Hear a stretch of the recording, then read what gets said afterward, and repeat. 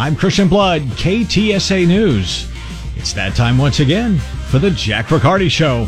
Hey, good afternoon. That was I was glad that Joe mentioned Lonnie Walker because Spurs fans really remember him fondly, and he was fantastic in the fourth quarter last night. So, good for him. Yeah. Are you a Spurs fan or are you a Celtics fan? Well, more of a Celtics fan. That's what I thought. It's easier to be one these days, obviously. Right. But I will be glad for the days when the Spurs become relevant again. I hope they will. I was thinking of you last night. I was watching one of these YouTube videos about NBA legends talking about how awesome Larry Bird was and how much trash he could talk. Because you didn't get that on TV, but we had no idea. I have to say, when I was a kid, we had no idea because he looked like he just looked like Opie grown up, 6'9". But yeah, it turns out he was among the worst. Yeah. And also, I did not realize what mad respect a lot of his peers, had for him, because that was when the NBA was starting to get that kind of swagger, where you didn't ever say anything nice about another player, and certainly not on another team. But now that I've seen some of the things you're describing, and now that these guys are all older and mellow, they're like, yeah, he was the best I ever saw, and I was in awe that he could do this, and he had the best one of these, but you didn't hear them talk like that back in the day. No, I mean, Larry Bird looked like the kind of guy who could lead a Boy Scout troop. But he would get in guys' heads and just, I mean, maybe the most competitive athlete that we never knew we were watching. Right. All right. Well, I don't believe you really thought of me when you were watching that, but it was nice of you. It was nice of you to say. Right. Yeah. All right. Well, anyhow, it's a very busy news day. We'll dive right in here. You've probably heard the breaking news this afternoon. I actually have breaking news that's even fresher than what you've been hearing, but the story you've been hearing this afternoon is that a federal jury decided that former President Donald Trump was not liable for rape, but was liable for sexual abuse and defamation, to use the exact words. And they awarded his accuser, a woman named E. Jean Carroll, $5 million in damages. Trump has long said, I don't remember her, I don't know her. He also, and I don't think he did himself any favors when he said this, he said, well, she's not my type, which if you were a lawyer defending someone accused of rape or sexual assault or sexual abuse, that is like literally the last thing you would want them to say. She's not my type. And Trump is saying the verdict is a disgrace and they'll appeal it, and we'll talk to our legal experts about that. I have no idea. I have no idea who did what. I find it very interesting that we're hearing about E. Jean Carroll today in the news. At the same time, Republicans in the House are trying to get documents to look into the allegation from the same year that E. Jean Carroll says she was assaulted by Donald Trump in a department store in Manhattan. In the same year, a Senate staffer named Tara Reid says that Senator Joe Biden forced himself on her. And she's been telling this story for years. And I don't know who's telling the truth. They could both be telling the truth because powerful men often give themselves permission to do things. I don't know.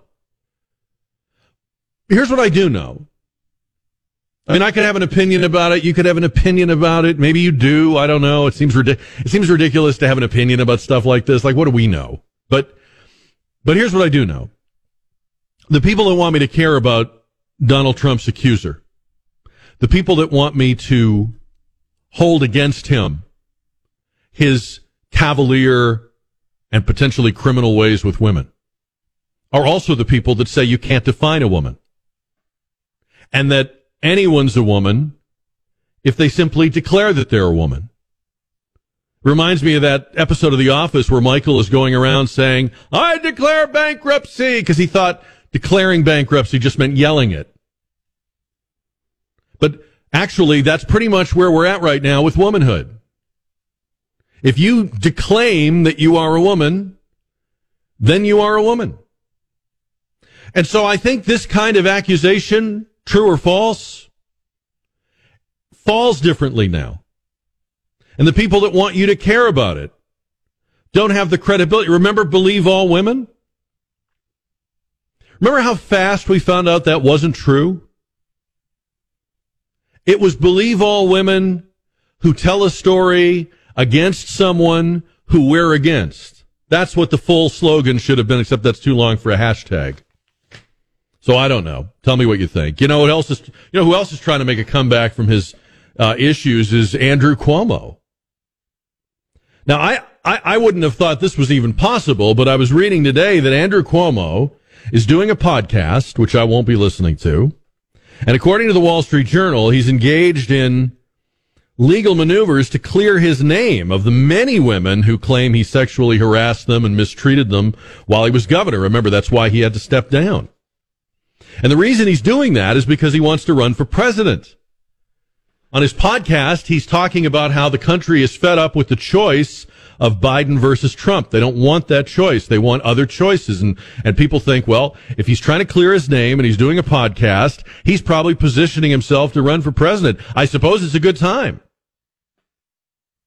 If we've cheapened and trivialized accusations of sexual misconduct, this would be the time to make a comeback if your political career was derailed by accusations of sexual misconduct. So we got that going on, but we have another breaking story. This just hit my email. Tucker Carlson has just announced what he's going to do next. And you probably saw this coming. Some of you will have seen this coming, but it is not another network. It is not one of those other Newsmax or OAN or whatever they are networks. Tucker Carlson's announcing that his show will be produced and disseminated on Twitter. And I think we have his announcement. Here's what he said. Hey, it's Tucker Carlson. You often hear people say the news is full of lies. But most of the time, that's not exactly right. Much of what you see on television or read the New York Times is, in fact, true in the literal sense. It could pass one of the media's own fact checks. Lawyers would be willing to sign off on it. In fact, they may have. But that doesn't make it true. It's not true. At the most basic level, the news you consume is a lie of the stealthiest and most insidious kind. Facts have been withheld on purpose, along with proportion and perspective. You are being manipulated. How does that work? Let's see. If I tell you that a man has been unjustly arrested for armed robbery, that is not, strictly speaking, a lie. He may have been framed. At this point, there's been no trial, so no one can really say. But if I don't mention the fact that the same man has been arrested for the same crime 6 times before, am I really informing you? No, I'm not. I'm misleading you. And that's what the news media are doing in every story that matters, every day of the week, every week of the year. What's it like to work in a system like that? After more than 30 years in the middle of it, we could tell you stories. The best you can hope for in the news business at this point is the freedom to tell the fullest truth that you can. But there are always limits. And you know that if you bump up against those limits often enough, you will be fired for it. That's not a guess. It's guaranteed. Every person who works in English language media understands that. The rule of what you can't say defines everything. It's filthy, really, and it's utterly corrupting. You can't have a free society if people aren't allowed to say what they think is true. Speech is the fundamental prerequisite for democracy. That's why it's enshrined in the first of our constitutional amendments. Amazingly, as of tonight, there aren't many platforms left that allow free speech. The last big one remaining in the world, the only one, is Twitter, where we are now. Twitter has long served as the place where our national conversation incubates and develops. Twitter is not a partisan site. Everybody's allowed here, and we think that's a good thing. And yet, for the most part, the news that you see analyzed on Twitter comes from media organizations that are themselves thinly disguised propaganda outlets. You see it on cable news. You talk about it on Twitter. The result may feel like a debate, but actually the gatekeepers are still in charge. We think that's a bad system. We know exactly how it works, and we're sick of it. Starting soon, we'll be bringing a new version of the show we've been doing for the last 6.5 years to Twitter. we bring some other things too, which we'll tell you about. But for now, we're just grateful to be here. That's the announcement that he is going to start to do some kind of show. Doesn't appear to be clear yet when or how often or nightly or what. But everybody's been waiting for the other shoe to drop. That appears to be the other shoe. So this is interesting. The Texas House is moving toward raising the age to buy a semi-automatic rifle. So 2 Republicans changed their votes, and what would have been a losing effort became an 8-5 winning vote on a committee on a bill that had been submitted by a Democrat. Raise the age is the rallying cry. This happens right after the Allen Mall shooting. I'm sure you're way ahead of me on this. The Allen Mall shooter was 33. Now, you may think it's a good idea to raise the age for buying a gun. And if you do, you should think so independently of any one incident. Like, if that's a good idea, that's a good idea across the board and for timeless reasons, and we have other things for which we set minimum ages. Those are arbitrary, but nonetheless we do it. If you believe this is one of those things, fine. But if we are now just throwing concessions out after every mass shooting, then your Second Amendment rights can only survive X number of mass shootings. If Republicans are getting tired, and it's looking to me like they are, of standing up for gun owners, legal, law-abiding gun owners, if the rallying cries and the people storming into state legislatures, if that's wearing them down or frightening them, then we got a problem. Because for all their faults, the Republicans are the only ones standing between you and people who think all guns are weapons of war, except the guns that are in the hands of the people they control to control you. But that's what happened in the Texas House. By the way, we told you about Colin Allred, the congressman from the Dallas area who is going to run against Ted Cruz next year for the U.S. Senate. He's the front runner to be the Democratic nominee. He has now come out and said that America would be better off without the Second Amendment. While he has previously come out in favor of banning assault weapons, so-called, seems to have gone a little further now that he's going to run for the Senate. Quote, would it be better if it had not been written, the Second Amendment? Would it be better if it had not been written? Of course. But there's no chance that we're going to repeal any of the Bill of Rights amendments. It wouldn't happen. It's not within the bounds of reality in this country, he says. Now, that's an interesting thing to say, and I've heard other politicians say it lately. That's not a defense of the Second Amendment. That's saying we just can't get to it. See the difference? If I say to you, absolutely, hell no, you can't touch it, natural right, it's above politics, that's one thing. If I say, gee, there's just no chance that we can get at it, what I'm saying is, without saying it, is we haven't figured out a way yet. Well, maybe Colin Allred won't have to figure out a way, because maybe Republicans are getting tired. So we got a lot going on, obviously. We got the border, we got the Trump news, we got the Tucker news, we got the guns news.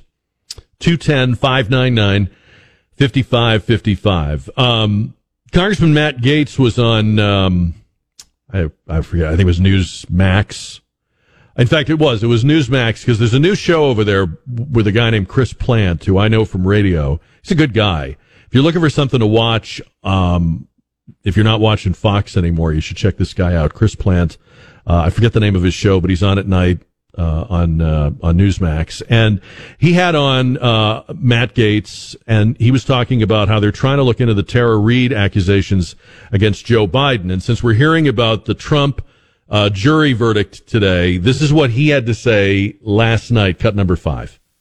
Weeks ago, Marjorie Taylor Greene and I had the opportunity to interview Tara Reade. I found her to be one of the most credible witnesses I have ever interviewed in the practice of law or during my time in Congress. And what I can share with Newsmax exclusively tonight is that Marjorie Taylor Greene and I are sending a demand for records to the Secretary of the Senate because we believe that Tara Reade's employment records will further corroborate the claims she has made. I'm on this subcommittee that's supposed to look at the weaponization of our government, and nothing is a sicker weaponization than what her allegations set forth. Okay. Yeah. So I don't know. I mean, I'm not saying Trump's okay because Biden did it too.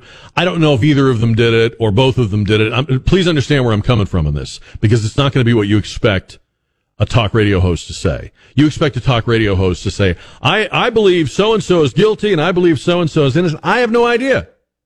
I wasn't there. But what I do know is that we can only care about this stuff if we care about it outside of the party lines. It doesn't do anybody any good.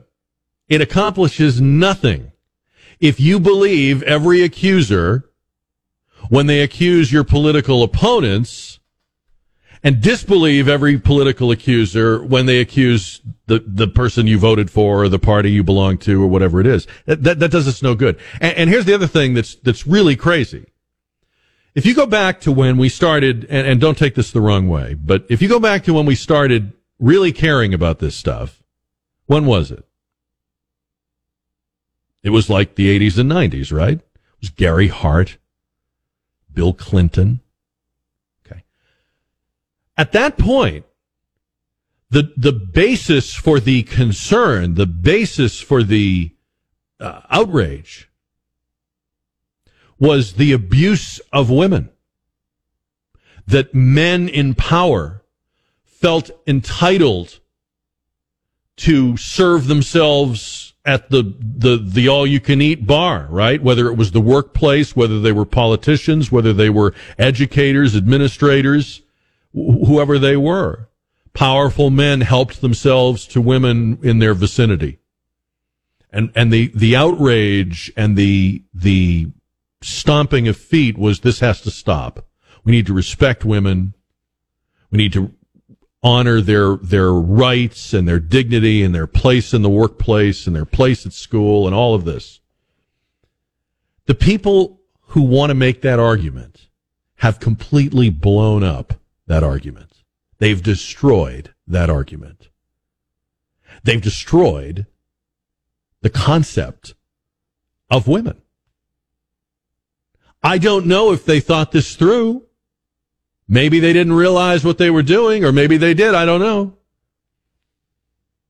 But are you honestly going to take a lecture from some talking head on television about how outrageous it is that Donald Trump treats women the way he does, or if you tune in a talking head who says it's outrageous that Joe Biden treats women the way he does? Are you really going to take a lecture from someone who can't define a woman?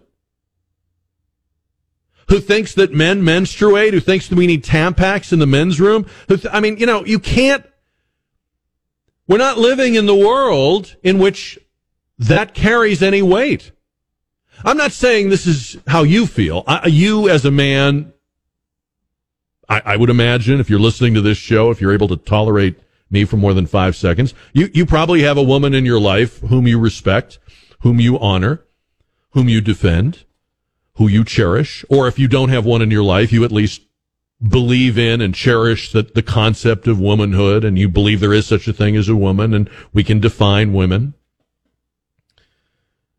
But they can't. They say they can't. So they don't get to make this, they don't get to make the deal out of this that I understand they want to make. 210-599-5555. We're going to talk about what's going on the border, too, because Dan Stein from FAIR is going to join us. And you're going to hear in the next, 48 hours some pretty dramatic predictions about what's going to happen on the border. But I'm going to ask you a little bit of a different question when we continue. I'm going to kind of take this, I'm going to kind of roll the tape forward a little bit, okay? So I think we know what's happening on the border. I think we know how bad it's going to be in border communities, and in fact, even in cities like San Antonio. And by the way, the city of San Antonio supposedly has a plan. I guess we're about to find out. Joining us on the KTSA Connecticut Quality Water Softeners Newsmaker line is Executive Director of the Federation for American Immigration Reform, or FAIR, Dan Stein. His organization is literally on the border. It's not just on their mind as we get ready for the Title 42 deadline on Thursday. Dan Stein, for all the media talk about this, what are people actually expecting will change or will happen on the border when Title 42 expires? And the reason I ask what seems like an obvious question is the numbers are already pretty gaudy. And obviously, we're breaking records month after month. So, how much worse does it get? Does that happen right away? I mean, what are your expectations?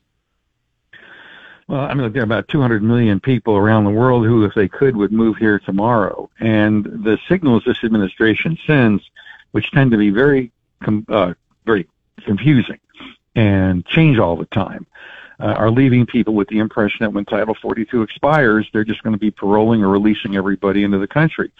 And, you know, they made an announcement the other day that that's exactly what they're planning to do.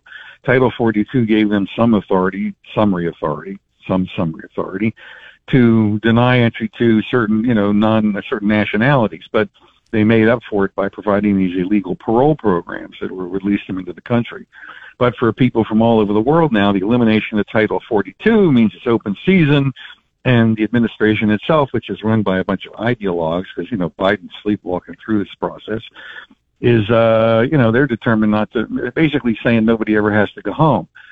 And they say they have a plan, but the plan seems to be emasculating the Border Patrol and just now flooding the streets of El Paso and Texas or any place else and just letting them run loose. And there's about 700,000 of them now waiting across the border. I mean, it's kind of hard to wrap your head around those numbers, especially when you look at the streets of a city like El Paso right now. It doesn't look like there's any room on the sidewalks, much less in any of the buildings. Yeah, I mean, for years, El Paso was kind of immune. It seemed like when people came in from Juarez, they kind of bypassed El Paso. They were heading to places like Los Angeles, New York City, the big cities. But Biden apparently decided he would ignore 50 years of experience in Washington, ignore all the lessons of the Carter administration and the Clinton administration, and just set off this kind of tidal wave by sabotaging the Border Patrol, emasculating all the proven enforcement techniques like remain in Mexico, mandatory detention, which is what the law requires. You're just ignoring the law here. I mean, this is what's really crazy is Mayorkas, as Homeland Security Secretary, believes they have an unlimited power to parole people, which gives them benefit eligibility for everything under the sun. And by doing so, creating basically their own immigration program. Congress under the Constitution sets the terms and limits by which immigrants come, how many visas there are, which countries get them, what qualifications you have to have. Biden's blowing past all that, claiming an unlimited executive power to just let people come into the country. And naturally, cartels, operatives, savvy people around the world, they've all got smartphones and designer jeans, and they're showing up at the border, paying cartels in many cases. I mean, the cartels are calling the shots. They've corrupted the Mexican government. The Chinese government's working to move fentanyl through, and they're working with the cartels. And we're losing complete operational control of the border. And this sanctimonious humbug, Mayorkas, is standing there going, the border's secure. It's ridiculous. When you mentioned ideologues, and I think we can all clearly see that Biden is not the one making these decisions, and any familiarity with Joe Biden's political career would also tell you that, because he was never a radical on any of this stuff before. So what is the end game of staging chaos that, even according to political surveys, is not popular with the Democratic base? What are they doing, and why are they doing it? It seems to be rooted in some kind of ideology that's destabilizing the status quo, and increase the number of poor people in the country, will create a dependency on the Democrats' transfer programs, their transfer payments like welfare and other things. They fundamentally believe that the key to power is to destroy the middle class. and create a population that's so dependent on as many entitlement programs as possible that they can retain a one-party state. They want to replicate the California model. I mean, so what if you turn the country into San Francisco? It's about getting reelected, and anybody who lives in a deep blue area can see the machine-style politics that goes along with the fact that once you get people, for example, Obama stood up in the State of the Union and said Obamacare will not apply to people here illegally. Remember? And that Joe, whatever his name was, he said, "No, you lie." Remember that? Well, Biden just turned around and said, "Hey, guess what? We're going to give Medicaid to all these illegal aliens." Well, you basically buy political loyalty. Who's going to vote for somebody who's going to take away your goodies, right? So it's basically machine-style political corruption. And it's not rocket science. I'm not telling anybody that, any big insight here. It's about being able to get rubber stamped reelected year after year and replicating a successful machine-style political model. But the worst part of it is the people in the Democratic Party used to claim they cared about the marginalized, the downtrodden. I think there's one area where all the evidence is clear. It's the lower-skilled American workers who take it on the chin from illegal immigration. You see the native-born male labor force participation has been declining steadily since the mid-'70s as illegal immigration has spun out of control, to the point now where it's a disappearing middle class. At least in Canada, they recognize mass immigration fuels housing increase in housing costs. In the U.S., Wall Street keeps saying, we need more immigration because it lowers inflation. I mean, give me a break. If you can't afford housing, where's the American dream? Yeah. Well, and as I listen to you describe this, and I think accurately, it's almost as if they are in a race to make sure their current base doesn't figure out what they're about to do to them. Well, you see, they focus on these sidebar issues at least for some of us, like abortion and and gun control, and ignore fentanyl and the border crisis and the media. There's a compliant media out there that acts like there's nothing to see on the border. I think CNN finally ran a couple stories this week about the border. They don't, but they never pin it on. I mean, Biden came in and systematically for the first 35, 40 days dismantled every conceivable component that was working. We have 100 years of effective knowledge on how to control immigration. This guy is turning around sending billions of dollars to Ukraine to patrol their borders, but he won't. He says, I'm sending 1,500 troops down. What are they doing? Carrying Huggies and other diapers for the Border Patrol to change in processing centers. They're not actually deterring anything. No. It's poor Governor Abbott who's doing the heavy lifting. Yeah, before we go, I want to ask you quickly about that. Are the steps the governor announced yesterday enough to make a difference in Texas? Well, they can have some deterrent value, but the problem is that it's a federal policy. In the end, only the federal government can determine immigration status, and only they can do deportation or removal. So, if you have an executive under the Constitution, if he fails in his role as commander-in-chief to control the borders, it's just like deploying the military or international relations or coining money or printing money. I mean, if the commander-in-chief fails to carry out the essential functions in executing the laws passed by Congress, this is why there's an impeachment power. The guy's clearly incompetent. Yeah. Well, they're not going to do that, obviously, from what we can see. Dan Stein, Federation for American Immigration Reform. Great summation of where we're at right now. Thank you for coming on today. I appreciate it. My pleasure. Good to have you. Good talking. 446 on KTSA. I want to get your reaction to what Dan just kind of described and ran through, and then I want to ask another question. I'm going to assume that you see the pictures, you see what's about to happen, you see the numbers, or you can maybe you're like me, it's almost hard to wrap your head around the numbers, but the numbers are there. We have basically, when we used to say years and years ago, when we used to talk about illegal immigration, we would always say there are approximately 11 million illegal immigrants. Obviously, there's way more than that now. And many more coming in and escaping notice or not reporting once they are paroled in. What do you think this is going to look like? And Dan talked a little about it. What do you think this is going to look like? What are you expecting? And I'm not talking about just on the border, but think about schools. Think about the economy. What do you think this is going to look like? Because we are going to no matter what happens in the next election, no matter what may happen with with a court decision at some point during Biden's presidency, at least for the remainder of his term, this is how it's going to be. This is how it's going to be. So what do you think will happen? Either there's a plan, or the plan is that there's no plan for the end of Title 42. Right now, every time I turn on the news, I see stories about how the shelters are full, the churches are full, the city facilities are full, the nonprofit organizations are all overwhelmed. There are people on sidewalks, in supermarket parking lots, in parks. And this is before the release of maybe tens of thousands more people along the border. And I'm just kind of curious to know what you think this is going to look like in the weeks and months and maybe years ahead. We know how bad it's going to look this week. But I mean, beyond that, what does it do? What does it change? Because, there is an argument, and you probably have heard it. Used to hear it a lot more, but there is kind of the libertarian argument about immigration, which is that immigration is a free market exercise, that basically it's nothing to worry about.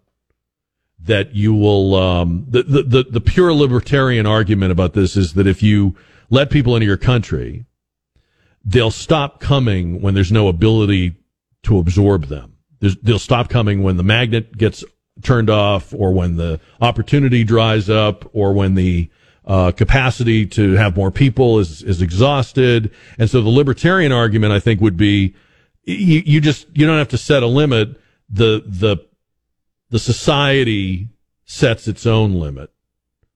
It knows when it's full. And somehow the immigrant on the other side of the border knows, okay, don't go. That would be their argument. So there are people that believe that. I mean, I don't, but maybe you do. 210-599-5555. Tanya's on KTSA and the Jack Riccardi Show. Hi, Tanya. Hi, how are you? Thanks for taking my call. I have a bunch of things with what you just said about the libertarian argument. That's immigration that's legal, and not the illegal type that the Biden administration is blasting out to the whole world. Just come. It doesn't matter if you're legal. So I don't know that the libertarian argument really applies. Well, there are libertarians that say, I don't want to get sidetracked by them. I want you to make your points. But just to be clear, they would say open the border, stop worrying about legalizing people, people won't come once you've taken as many people as you can employ and house and school and so forth. Well, let me go to what the thing that I really wanted to say, which is the other guy you were interviewing. I believe they are misrepresenting the governor's ability to do something here. The governor took an oath to not only the U.S. Constitution, but the Texas Constitution. And why do we have almost 40 counties in Texas who have declared an invasion and besieged Governor Abbott to declare an invasion? So why? So he can do his duty that he took an oath to. Article 4, Section 7 of the Constitution says if we have an invasion, it is his obligation and duty to secure the border. He can do it. He's the commander-in-chief. He's not doing it. And, so... Well, what I think Dan Stein said, let me just quickly get your reaction to it. He said that Abbott can't declare the status of an immigrant.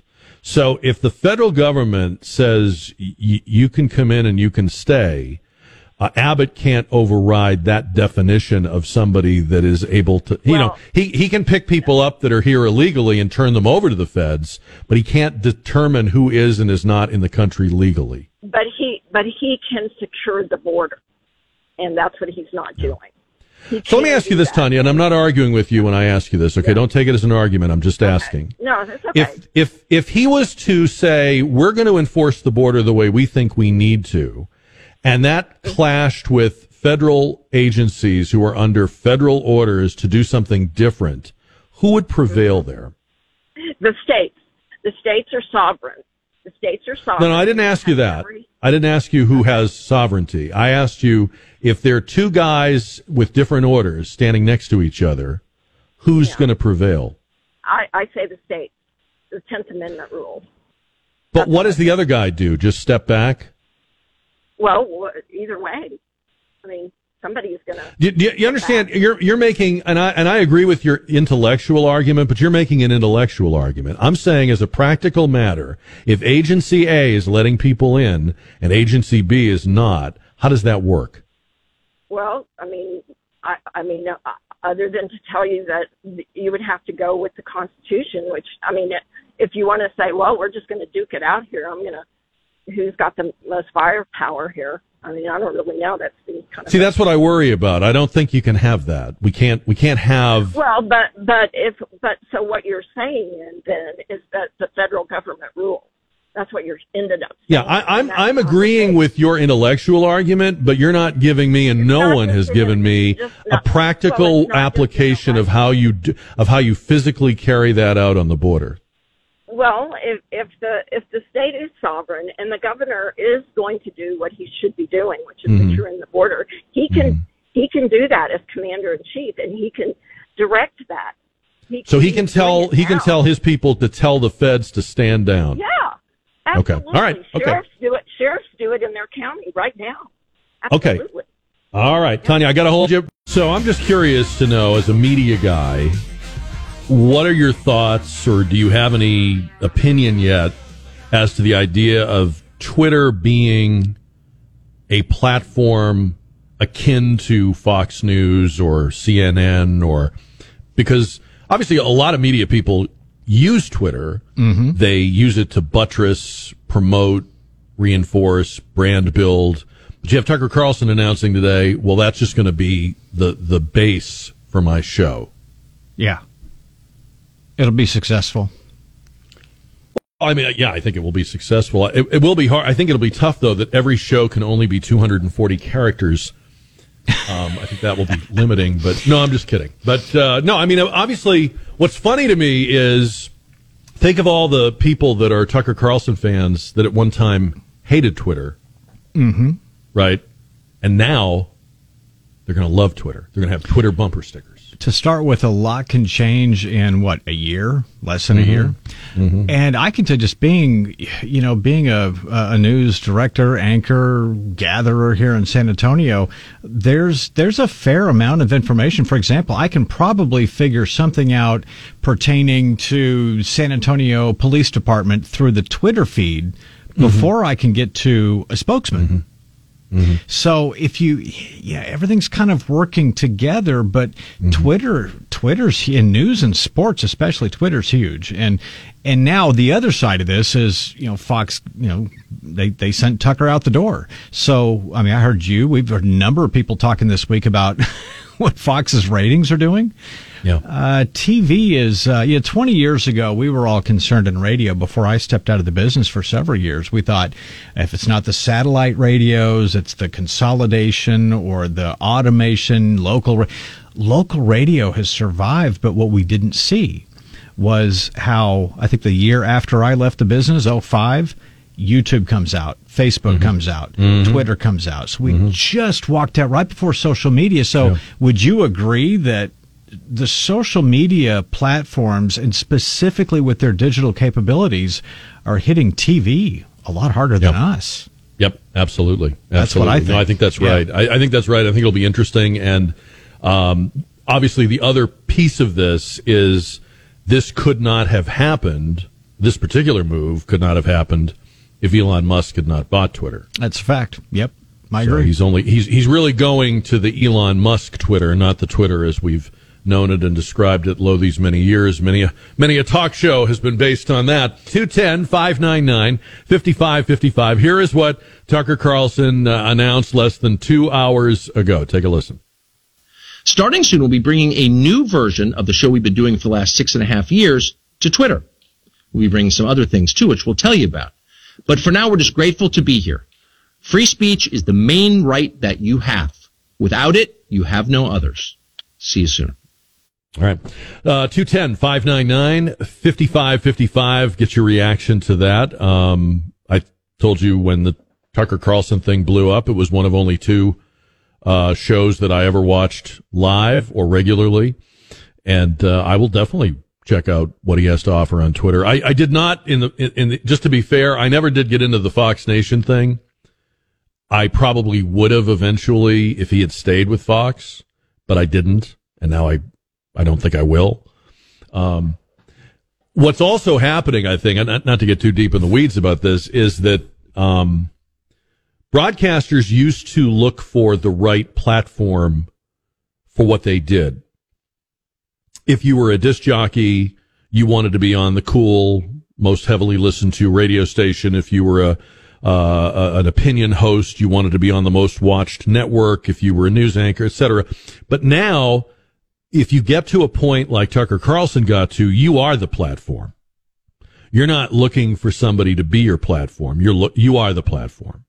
And so really, he's just planting all the stuff he's built and the brand and the following and what people expect from him and depend on him for. He's just planting that pin on the Twitter spot of the map. It'd be interesting to see what it does to Twitter. I'm sure there's going to be paroxysms of outrage, and that's it. I'm leaving. I'll never, like remember NPR announced they were no longer going to post content to Twitter. There'll be a lot of virtue signaling and pearl clutching now about Twitter, I'm sure. 210-599-5555. The border.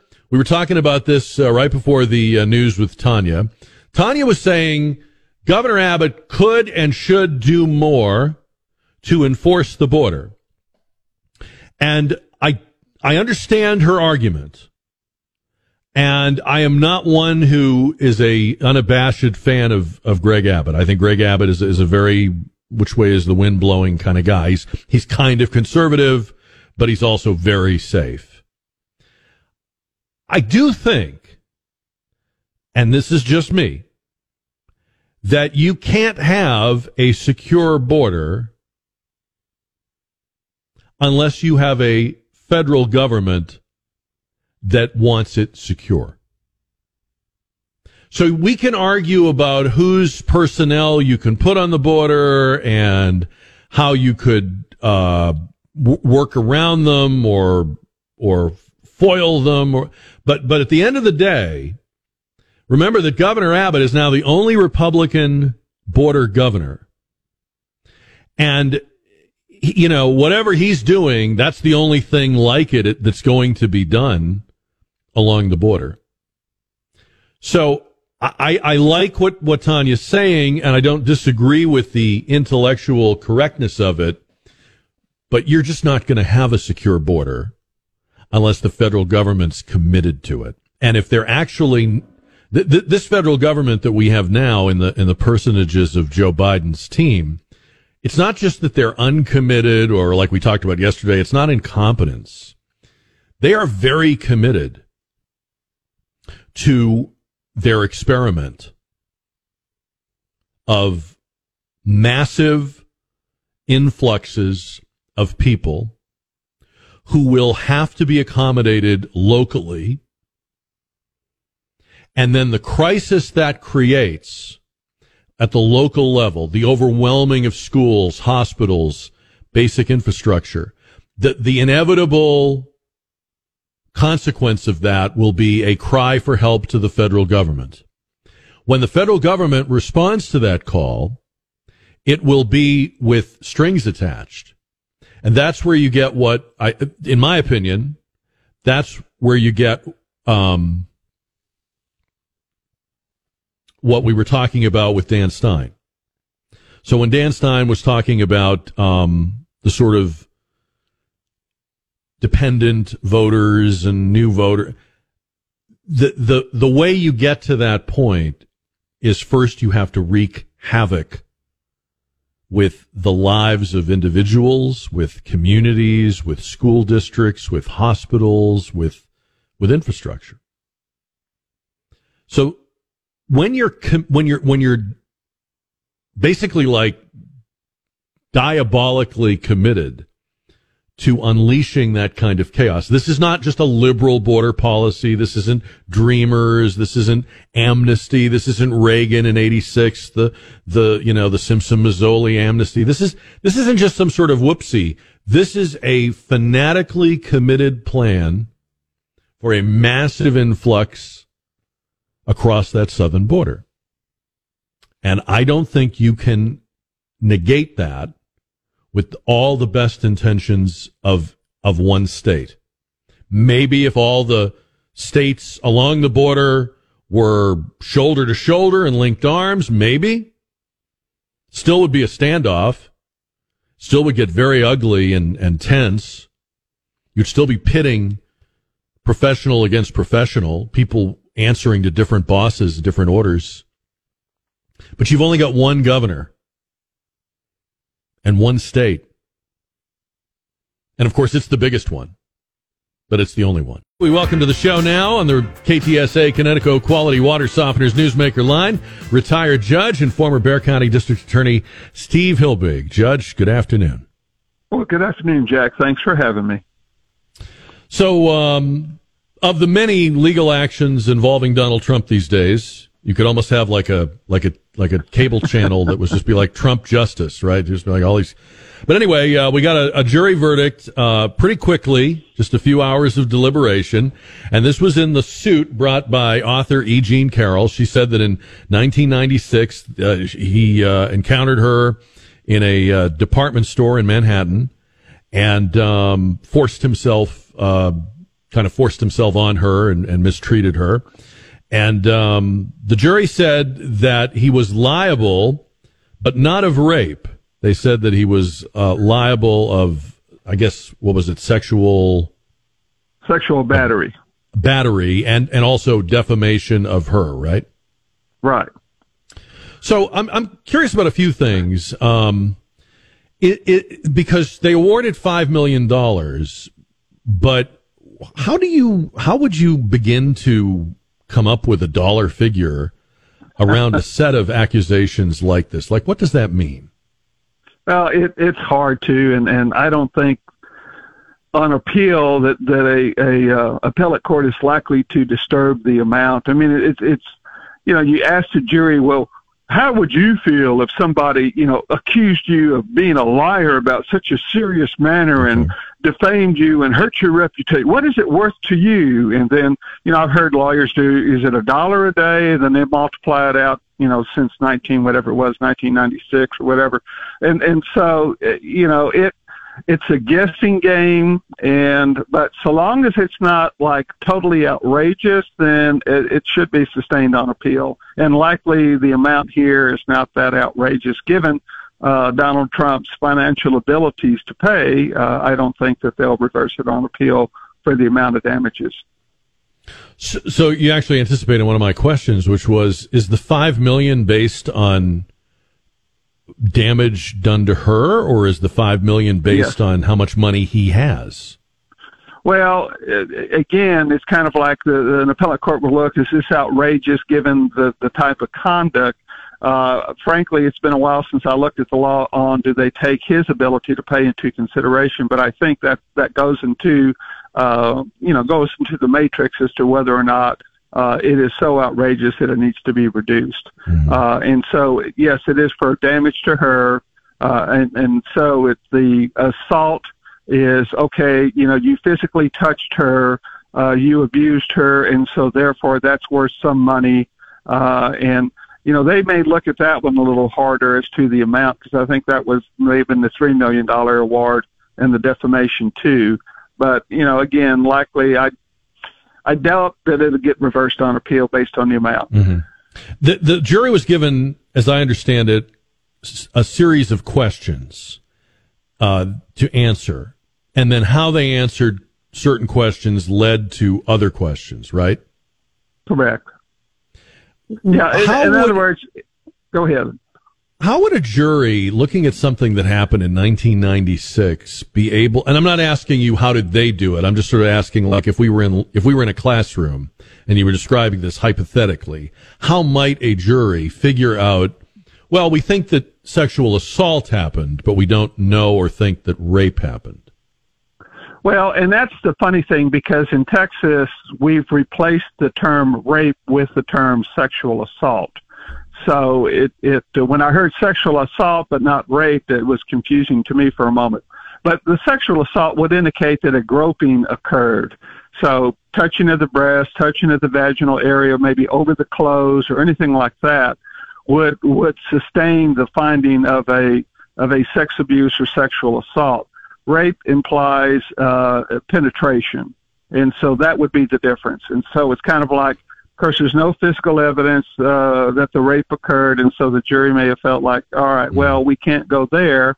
But from a preponderance of the evidence that, we'll find that maybe he did grope her.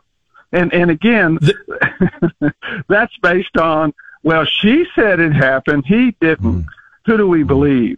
And sometimes the who do we believe is based on who do they like. And that's not necessarily overt, but it's kind of like, if you don't like somebody, then it's kind of hard to believe sometimes what they're telling you in the face of somebody saying, no, it really happened, and perhaps a more sympathetic person saying that it had happened. Mm-hmm.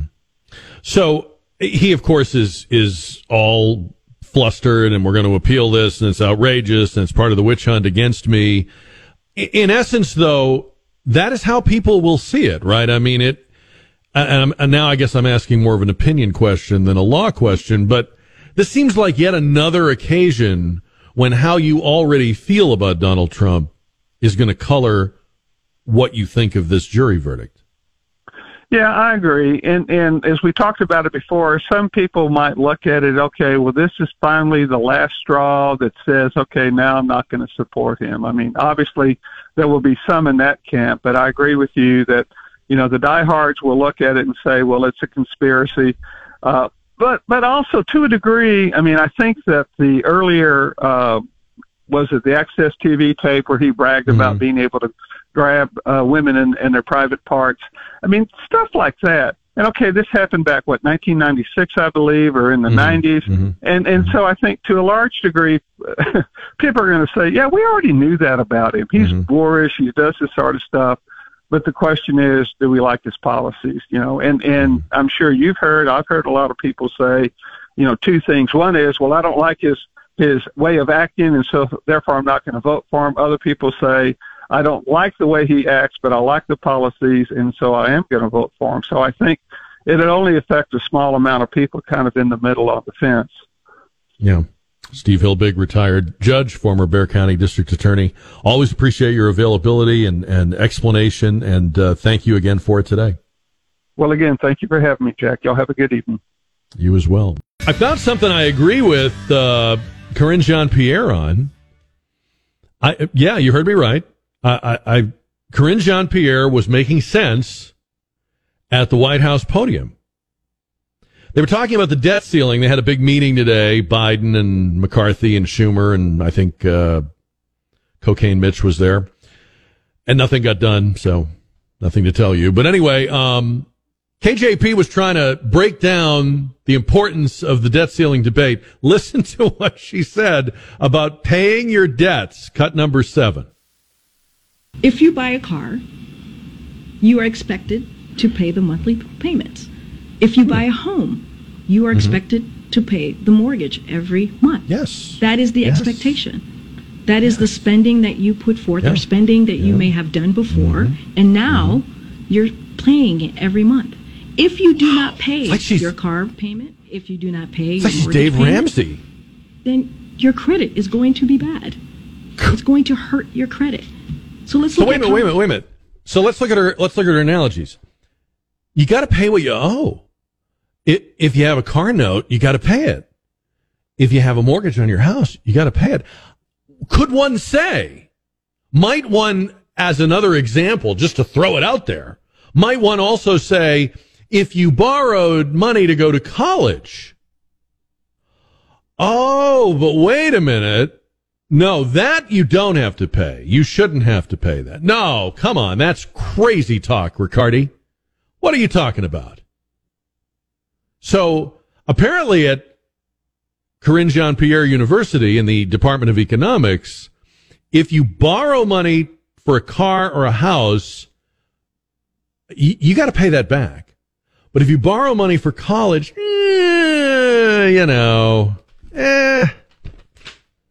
Come on, Jack. Come on, fat, as Biden said. You know who Nicolas Cage is, right? The actor? Okay. And everybody I've ever talked to about Nicolas Cage either loves him or hates him. I don't know anybody that's like in the middle on Nicolas Cage.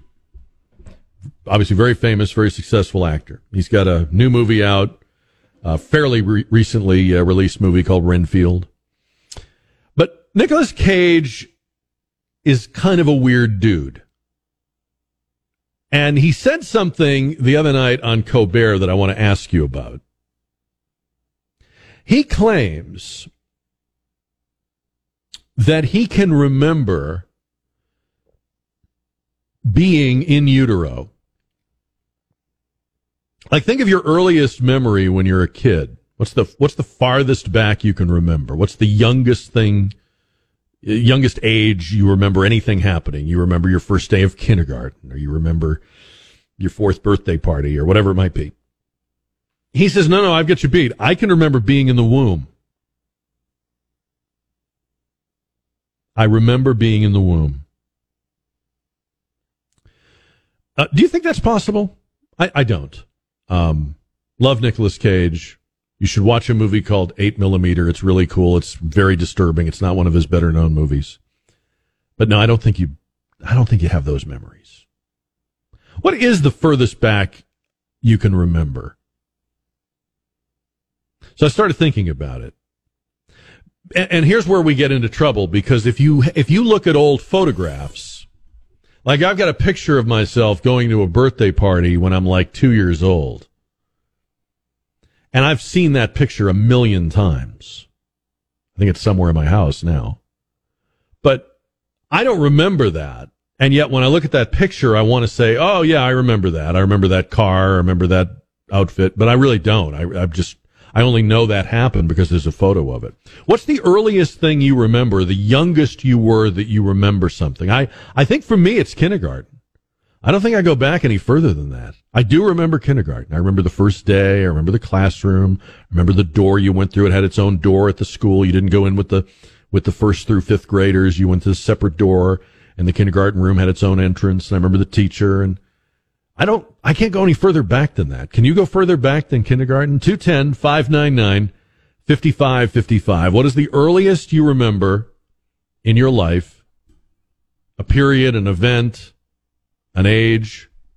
Nicolas Cage says he remembers being in the womb. I don't think that's possible. I don't even think I'd want to remember that. Right? I mean, that's heavy.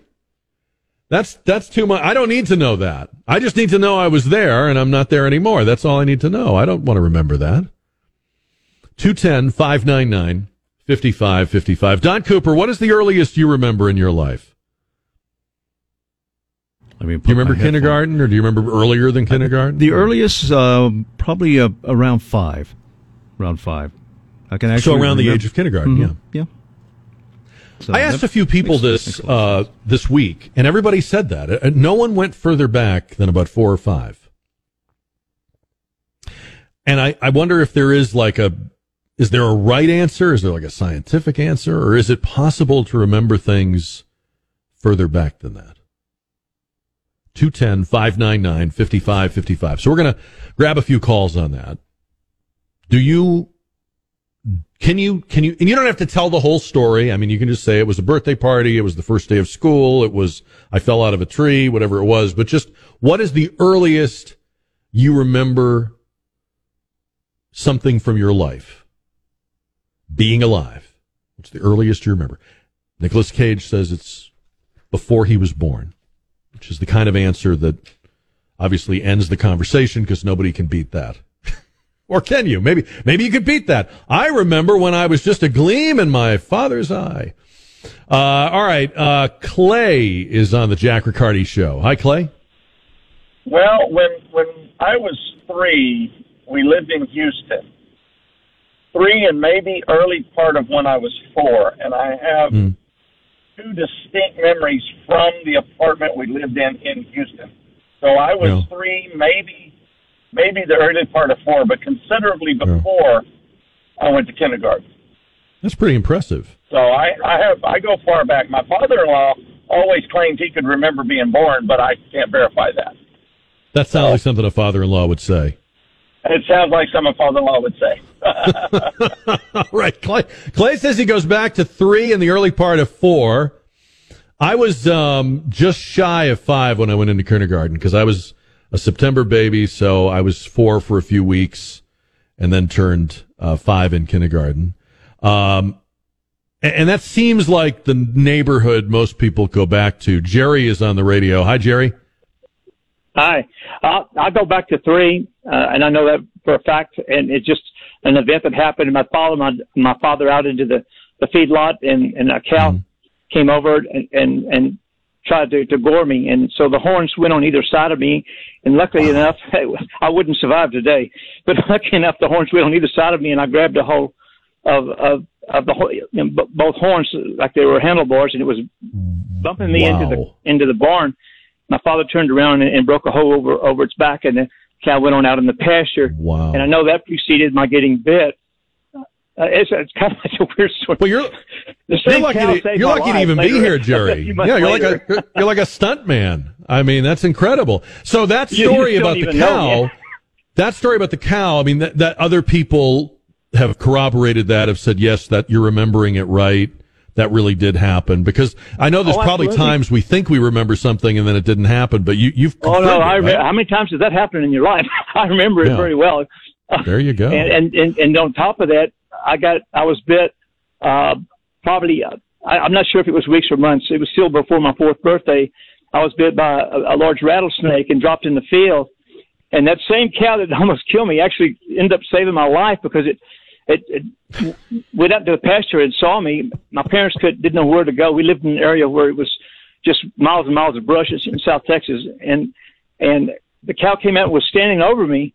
And that's how my mother found me, because the grass was higher than I. Goodness. So it kind of paid me back, I guess. I guess so. But you don't forget You've stuff had quite like that. You've had quite a life, Jerry. I don't know what to say. I will say this. I'm never standing anywhere near you. All right. I'm not going to stand anwanywhere near that's Jerry. Probably where you want to stand. No, I don't think so. But thank you, sir. Appreciate the call. All right. Just want to know what age you were, the earliest memory you had. 210-599-5555. Kent is on the Jack Riccardi Show. Hi, Kent. Hey, Jack. How are you? I was 3 or 4, and we had a tornado in the town. And some neighbors down the street had a house built into the side of a hill, and they had a basement. And we went in that basement. And I remember they had kids and they had comic books. Well, I couldn't read. So I just looked at the comic books and waited for whatever was going to happen. Yeah. So this is something that you didn't just hear people talking about later. You actually remember going through it. No, I remember looking at the comic books, and because the older kids were reading them, and I just was looking at the pictures. Yeah. There you go. Yeah. That's quite a memory. Kent, thank you. I appreciate having you. 210-599-5555. Earliest you remember being alive, actor Nicolas Cage says it was in the womb. Top that. Actor Nicolas Cage says his earliest memory in life is being in the womb.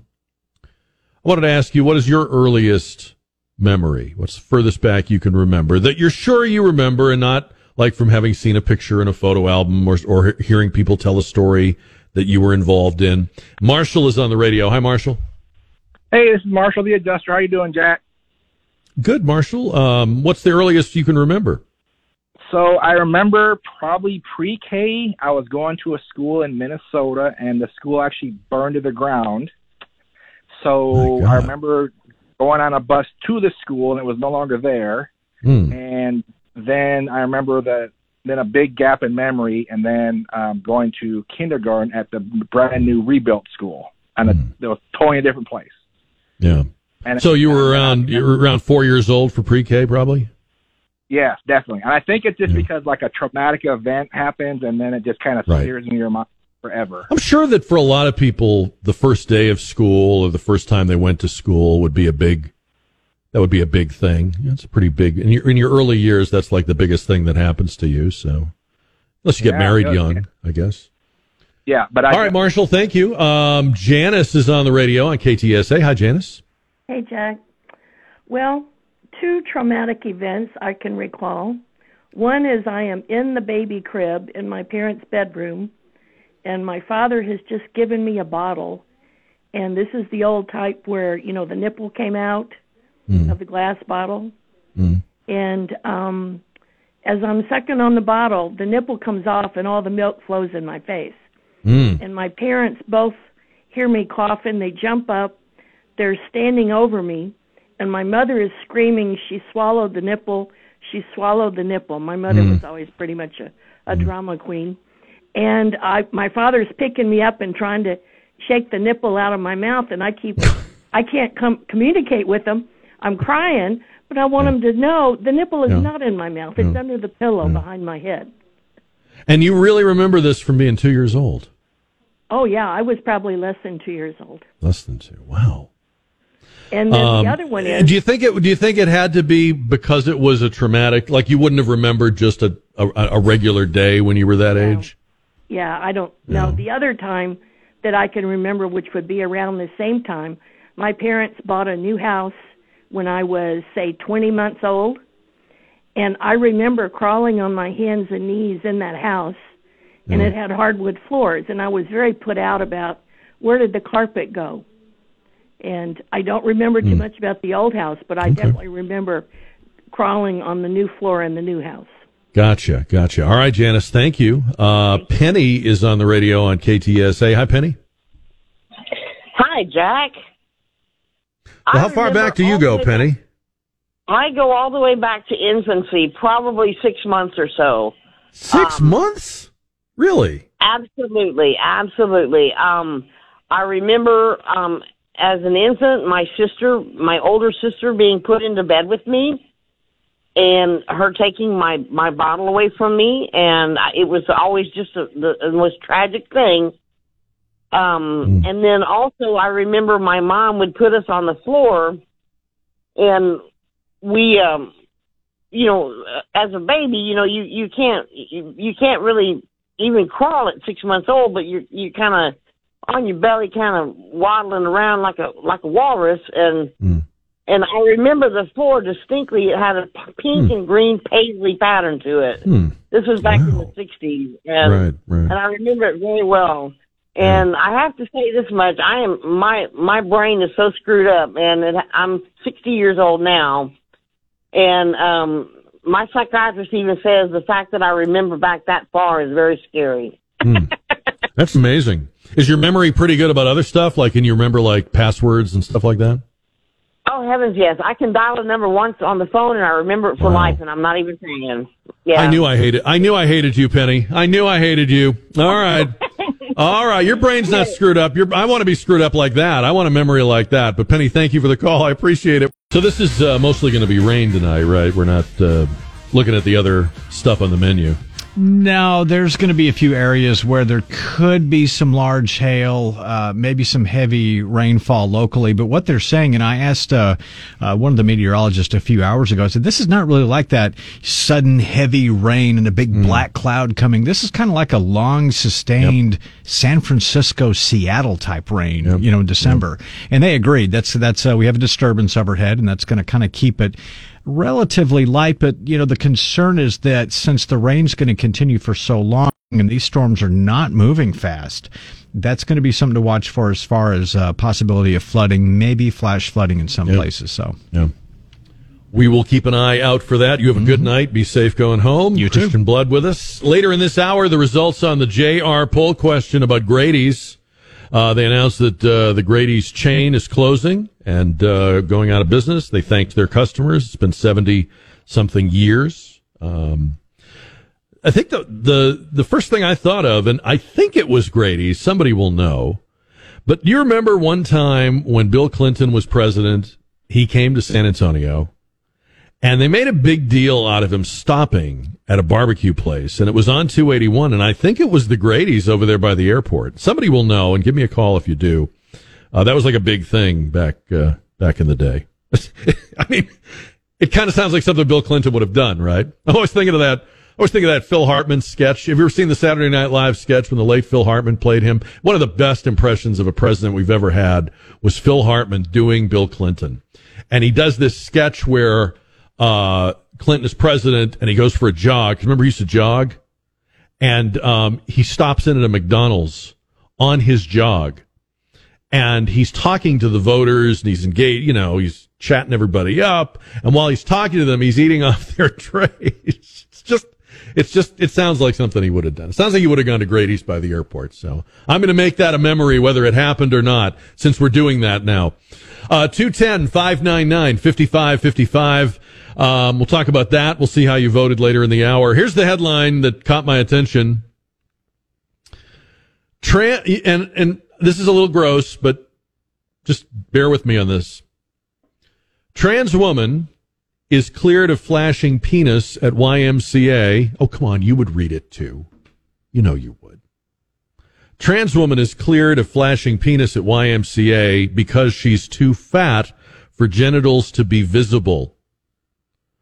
An Ohio judge ruled that Darren Glines, who now goes by Rachel, was not guilty of indecent exposure because his gut was too large for his private parts to show.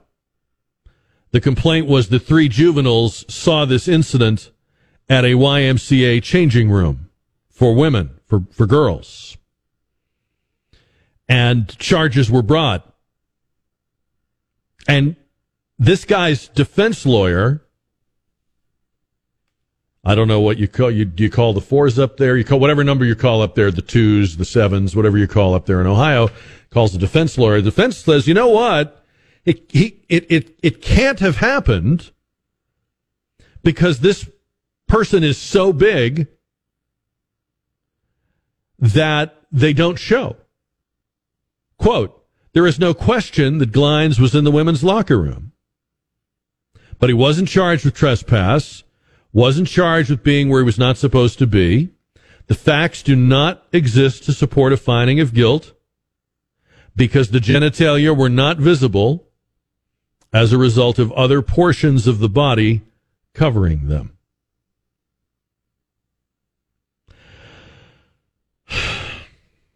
This is the world we live in now. This is the world we live in. So I wonder, I'm not going to spend a ton of time on this, but I do wonder when there's a story like this. So remember we had the story about the woman who was in the news. She was banned from a YMCA. I forget where this was, maybe California or something. She would go to the Y and she would use the locker room. I think she liked to swim. And she came out and complained that there was a man in the women's locker room. And the Y took it out on her.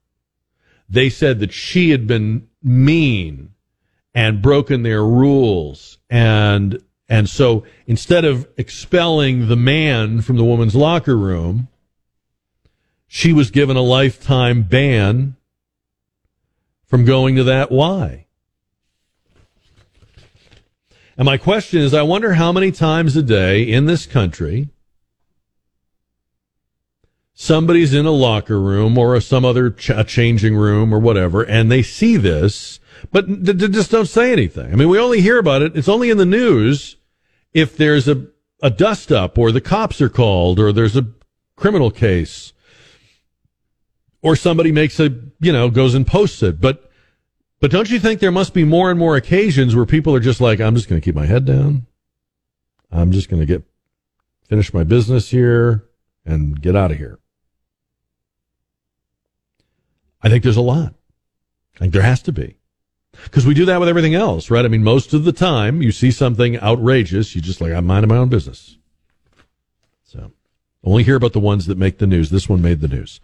All right. I was wondering if it was Grady's that Bill Clinton went to when he was president. We just lost the caller. We had somebody that was going to tell us, and now we don't know. Now we'll never know.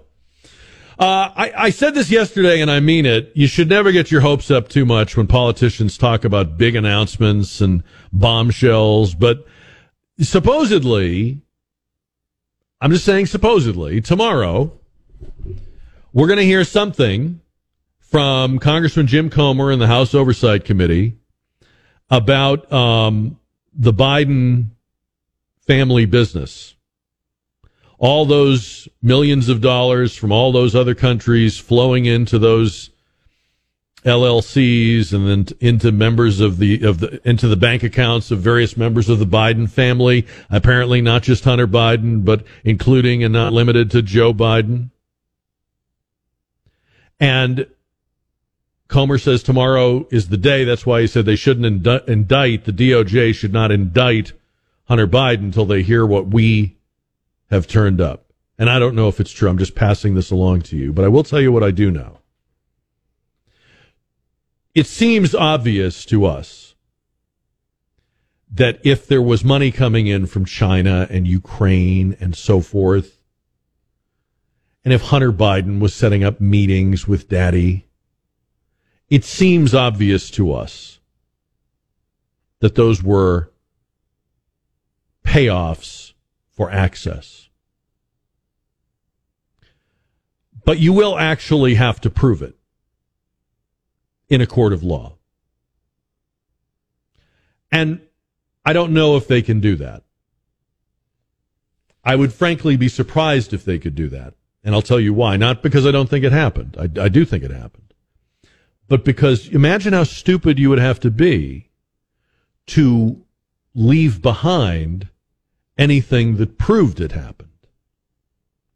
So the money is there. It looks terrible. But as long as you've got your, but what about Trump card to play, unless they can literally convict you, I don't think anything happens. And remember that what we say about Donald Trump, we also have to say about Joe Biden. People have already priced into Joe Biden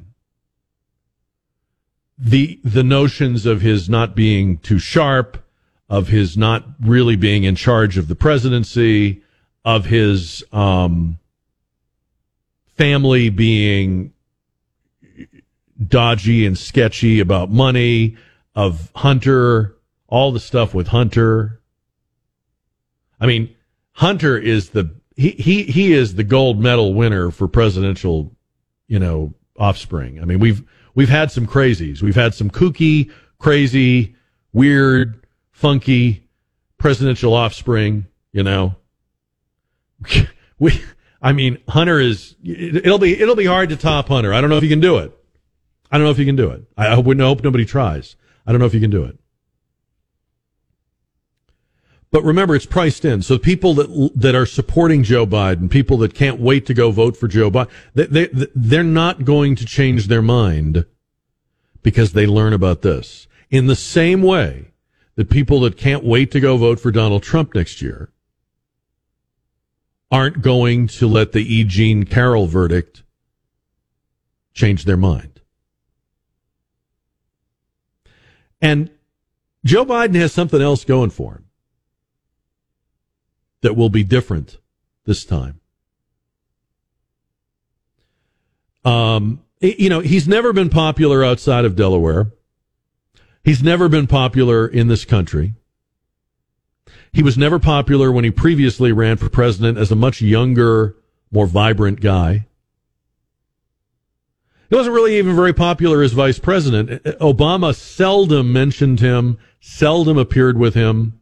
When President Obama made his reelection announcement in 2012, there wasn't a mention of Biden. Whereas in the video that Joe Biden put out, there were 10 or 12 glimpses of Kamala Harris. So Joe Biden has never been popular. And he wasn't chosen by Obama because he was popular. And he wasn't chosen by the Democrats in 2020 because he was popular.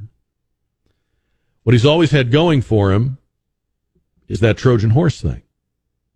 And now he has that with the incumbency. He has the presidency. He's already there. He had to hide in the basement of his house in Wilmington, Delaware last time.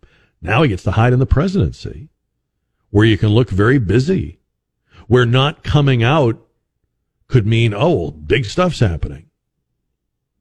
So I'm not saying that he's a shoo-in. I think he will be defeated. I'm just saying it won't be easy. and what happens tomorrow is not a cause for spiking the football. Our listeners, I'll tell you what, Don Cooper, we're lucky to have any listeners, because our listeners had some harrowing childhoods.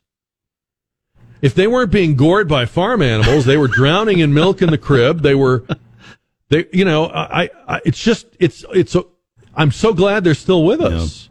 God bless them, though, if they can remember, that far, far into their lives. That's why, I think that's why I don't remember anything before 4 or 5. Nothing was happening. Well, we were talking off the air earlier about how looking at photographs as we get older, and the more we look at those photographs of us at our younger age, it blurs that line about what we thought we remembered at a certain age. But I got nothing like that. Our callers, I got nothing like that. So why would I remember? You're not going to remember, I watched a cartoon, or I played with a Matchbox car. You barely remember what we did yesterday. Yeah, on the show. I really nothing really ever happens to me, so it's a wonder I remember anything at all. So we're talking about the guy in the YMCA. Imagine being so heavy, so overweight, and then that saves your skin. He's in court for exposing himself, and the defense, and the judge agreed, the defense is you're so big, your stuff doesn't show, your junk doesn't show. That is something else. I wonder how many more times that defense will be attempted. I'm not talking about you're so big that you can't see it. I remember being so big, you'd look down, you couldn't see it. His stomach is so big. I know he's Rachel, but his stomach is so big. How big is it? Thank you. No one can see the offending articles. So 210-599-5555. Tulsi Gabbard was on last night with Kayleigh McEnany on the show that used to be the artist formerly known as Prince, the artist formerly known as Tucker Carlson. Here's what she had to say about the transgender issue, cut number 6. They're asking us to take something that is clearly not real and believe that it's real. They're asking us to take something that is very clearly a mental illness that creates this delusion where you have people saying, well, I'm a man in a woman's body and vice versa.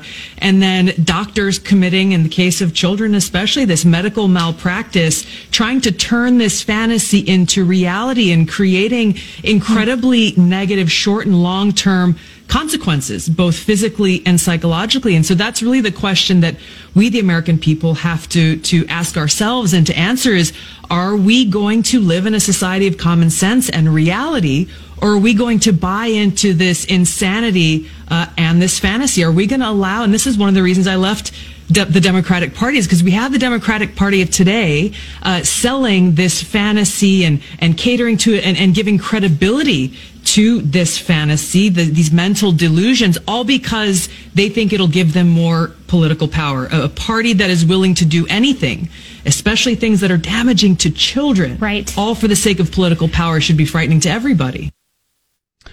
I wonder if Tulsi Gabbard would be a good choice for that time slot on Fox. Maybe you're past the point of caring about it now, but she's often a guest, but it seems like she'd probably be a pretty good host too. Tulsi Gabbard is way too blunt to run for anything. So, might as well do a show, I guess. By the way, if you missed it, Tucker Carlson announced today via Twitter that Twitter will be the place to check him out from now on. Here is what he announced. Take a listen. Starting soon, we'll be bringing a new version of the show we've been doing for the last 6.5 years to Twitter. We'll be bringing some other things, too, which we'll tell you about. But for now, we're just grateful to be here. Free speech is the main right that you have. Without it, you have no others. See you soon. So you'll be able to basically, I guess, it sounds like it might not be a live thing. It sounds like it might be a drop, but we'll see. Tucker Carlson and Twitter connecting. Interesting that one of his last, or maybe his last really big interview was the interview with Elon Musk. Did he know even then? I don't know. So if you've watched the progression over the last couple of days, the identity of Jordan Neely, the guy on the subway that was restrained by the Marine and the other bystanders, is turning into Michael Jackson. I mean, they said right at the beginning when we first heard this story, oh, well, he's a street performer and he does this Michael Jackson impression, which was not great, but he did it. You get what you pay for, right? But now I notice in the news, it's the Michael Jackson impression footage that they're using. Somehow there's footage. People, I guess, made tapes of him and, videoed him. And now when they refer to the Jordan Neely death and the protests in New York and what's going to happen with this guy, Daniel Penny, they're playing the Michael Jackson impression. Now, that would be like if my job was, I was Chuck E. Cheese. Or I was the Spurs Coyote. Okay? That was my job. And then I committed a crime. I'm not the Spurs Coyote. I'm not Chuck E. Cheese. I know those are terrible examples. I'm sorry. They just popped into my head. I don't know why. That might be for another day. But, they're turning, it's like Daniel Penny suffocated Michael Jackson. Do they think we're that stupid? Are people that stupid? I mean, I guess I'm asking, is that going to work? Because it's one thing if we're honest about this story, which is that this guy had a long record of freaking people out, scaring them, attacking a grandmother, attacking a little girl, was clearly acting in a bizarre and what was to the people on this subway car such a frightening manner that the overwhelming emotion was gratitude to Daniel Penny. I mean, the people that were there felt like, thank God somebody is doing something. But now all of a sudden it's, Daniel Penny is a mean guy who killed Michael Jackson on the subway. And I'm just asking, I mean, is that actually going to work? 210-599-5555. I'm in a quicksand and I'm starting to sing. I need someone to help me, but I don't know which way to turn. I know I don't have much of a choice. I'll go out of my mind or into the night. All right. We were just talking off the air about Tulsi Gabbard taking the place of Tucker Carlson. And, Don, you said that she's pretty blunt, pretty caustic. So I guess in a way that would make her the perfect replacement for Tucker Carlson. But then eventually the same thing would happen to her. I mean, because what Tucker Carlson came out today and said was, if you do what I did, then eventually you'll have to go. So you think they'll tone her down if that was? No, I don't think they. Happen. I don't think you could tone her down. But I'm pretty sure whoever gets that gig will be milder, to put it bluntly. That way. Yeah, to put it bluntly. Yeah. I had to accept many years ago just doing this job, which is not the same. I'm not saying it is, but it's kind of weird to me. I mean, I had a dad that worked in the same company for 38 years, and it was an office job, and he just, put on a white shirt and tie every day and did what he was supposed to do and supported his family, which is very honorable. And it was really hard the first time I got fired from a radio station, because in my family, you didn't get fired unless you were an F-up, and I hadn't done anything wrong. And they really couldn't believe that I'd gotten fired. And I had to explain to them, it happens a lot in radio. They fire disc jockeys, and that's what I was. And then when I got into talk radio, I had to really just wrap my mind around the idea that that's probably how it will end. Someday you will, not because you were late or you overslept or you didn't fulfill some responsibility. You're just going to get canned someday because they don't like you or you offend the wrong person or whatever it is. That's sort of how these gigs end. I'm not saying it's going to happen. I hope it isn't, but that's just kind of where it goes. Yeah. I feel that's like the beauty of the Twitter deal is he doesn't work for anybody. He'll just be a content provider. I feel like in the climate that we're in right now, we're just like one word from losing our job. Well, that's why I'm careful with you, because you record all my words. So. That is so when they're ready to cut me loose, the guy they're going to talk to is Don Cooper. They're going to be like, "Now, could you play back right around 6:40 on Tuesday night?" And he'll be like, "Sure, I've got that right here." What do you think click, I click, do? click. That's what I do at the end of the show. Yeah, exactly. Goes back over it again. Don's the only poor person that has to hear this show twice. Imagine that. Wow. Nobody has to do that except Don Cooper. All right, let's go to the Jack Chat line and let's see what's on there. That number is 210-599-5550. Yes, Laura, San Antonio. I'm just responding to your question about why the mayor won. And I think that those of us who voted against Prop A really didn't know. The party wasn't indicated on the ballot, so I didn't know who was Republican, who was Democrat. However, I did try to research. There just wasn't a lot of information. I Googled polling to see who the front runner was against the mayor. And so I think that those of us who opposed Prop A, our vote was just kind of spread out between several different people. And that's probably why the mayor won, because we did not, there wasn't that effort to let us know who to vote for other than Mayor Nuremberg, like there was for voting against Prop A. Thanks a lot. Bye. I think her name was Laura. That's a really interesting point.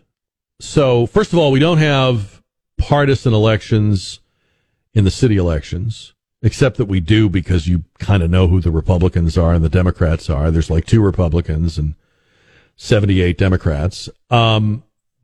But I have wondered, and people have asked the question, I remember hearing it come up on other talk shows years and years ago, would there be more voter participation in San Antonio elections if they were partisan? Because, and this is sad but true, then people would feel like, oh, well, this is an election I'm familiar with, and I know my brand, and I'll look for my brand, and I'll look for, I know how to do that, but I don't know how to do this because there's no labels.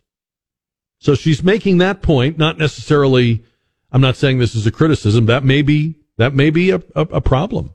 Then I also like what she said about the anti-Prop A vote was spread out. I wonder what would have happened if there had been like an anti-Prop A slate of candidates. Like if the anti-Prop A organizers, who were very smart, well organized, they ran a great campaign, the stuff they put out was really well done, I thought, and poignant and convincing, and they had a lot of money. I wonder if there had been like a ticket, like, hey, if you're really against Prop A, your person in District 1 is this, your person in District 3 is this, your person in District 7 is this, and maybe that would have directed the people the way that Laura's talking about. So let's see what else is on the Jack Chat. This is Julie from San Antonio. I lock my home so that I can control who enters. Just because someone knocks on my door doesn't mean I have to let them in. We have gates to our country. We may not have wall, but we have gates. So just because these people are knocking at our gate, we do not have to let them in. Why are we? I don't understand. They have no rights. They have no say over who comes in or not. So, yes, Biden's an idiot. We got that. But we have rules in place. Why in the world are we letting in all these thousands and thousands of people who may want to do us harm? I don't understand. Please, with your intelligence, explain it to us. No, thanks a lot, Julie. I can't explain the reasoning of people that I think are unreasonable. I have laid out that unchecked immigration is going to lead to chaos, but chaos is useful to people that want to tear things down and upset things. So this is a very short, crude answer that we could delve into more tomorrow, But the short answer, I think, to Julie would be, we are going to let, and we are letting, a lot of illegal immigrants into the country, not caring if they're hardworking people that will contribute to the economy or future terrorists or what they are, not caring, because what we care about, those that are letting it happen, is the chaos unleashed by those numbers. You are looking for chaos that can be exploited. You are looking for the knocking down and destruction of people's expectations and norms. You are looking ultimately to make a lot more people a lot more dependent on government. And you're looking to scare people into going along with what you want them to do. You can't sell it to them. You can't convince them of it, but maybe you can scare them into it. And I know that's not a well fleshed out answer, but that's sort of where my head is at on it anyway. One more on the Jack Chat. Let's take a listen. This is Jack, San Antonio. I think the Navy has gone the way of Budweiser. They followed a really good example. Thanks. Oh, that guy that made the drag video, yeah. Oh.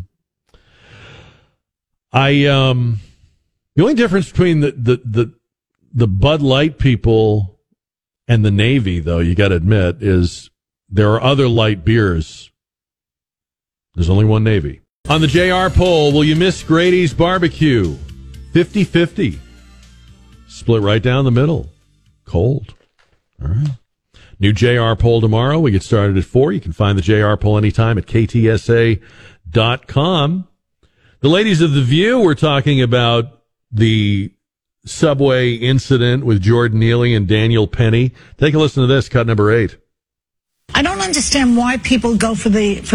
It's like police sometimes when they shoot somebody. It's like, can't you shoot them in the leg? Why do you have to shoot them in the head? False. Actually, having dated a homicide detective, he used to tell me when he hears that on TV, his eyes roll, because you have to shoot when you're trained with a weapon for the mass of the body. So to shoot a leg or a wrist happens in a James Bond film, but in real life, that's actually not something that they can do. Why? Because it's hard enough to hit a target. So when you're shot, you target practice on a mass, which is the main part of your body. Your torso. So if it's hard to hit a target, why do these gun toters want us to constantly have guns when we're not trained to even shoot as well as a police officer? But that's another subject, obviously.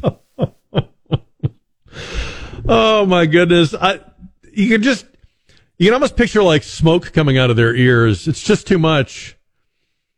By the way, I don't think the right answer is, just because the mass is bigger or the torso is bigger than the arm or leg, although that's true. The other reason is that if you're stopping someone, in the movies you can, shoot their pinky off or, shoot them in the shin and but this isn't Mannix. Okay. If you're using deadly force, you need to stop the person. And this notion that so the whole discussion about shooting somebody in the leg versus the chest or the mass doesn't even apply because this wasn't a gun issue, but it goes to show where their minds go, right? Everything they don't like comes back to what Joy calls the gun toters. Hell is a gun toter. But then I also like the fact that she says, well, how are we supposed to do that when we're not trained as well as the police? What is she talking about? I mean, the thing about the thing they don't like about the Jordan Neely story, in my opinion, I think they're trying to make it about race, but the thing they really don't like, and the reason their mind goes to guns, even though there's no gun involved in the Jordan Neely story, no one involved in that story has a gun. But the reason their mind goes there is because what really drives the left to distraction is citizen self-sufficiency. I'm not saying they don't want to grab the guns. They do. I'm not demoting that as a goal. But overarching a lot of the stuff we talk about, whether it's your right to defend yourself with a gun or with other means, whether it's school choice, numerous things.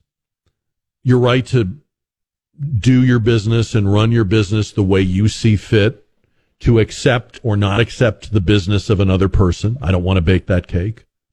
All of this comes back to citizen self-sufficiency, and the left does not believe in it.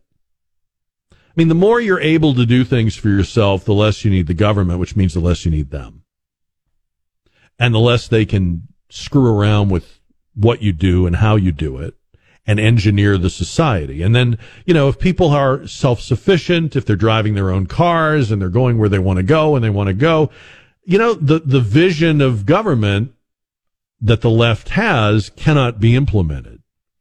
But conversely, if we start implanting the idea that anytime people act on their own, act independent, make their own mind up, do things their own way, follow their own heart or values, why then that's dangerous. If we can convince enough people of that, those are rebels, those are troublemakers, we can't have that. Look what happens. Michael Jackson gets strangled on the subway. I'm not trying to make light of the man's death, but they're making him into Michael Jackson, which is absurd. Okay? The more they can do that, the more they get the normal people, the quiet, go along, not very political people to go, yeah, I guess they're right. I guess we don't want to live in a world where people are taking matters into their own hands, when in fact, really we do. Really we do. We actually need much more of that. I'm not saying I want people to die, but the truth of if you look at what's going on in our world right now, we need Daniel Penny a lot more than we have Daniel Penny. We'll talk about this more tomorrow. Our show starts live at 4, or find us anytime as an on-demand podcast. You can get the Jack Riccardi Show on the on-demand menu at ktsa.com, or look for the Jack Riccardi Show anywhere you like to get your other favorite podcasts. But we'll see you back here live tomorrow at 4.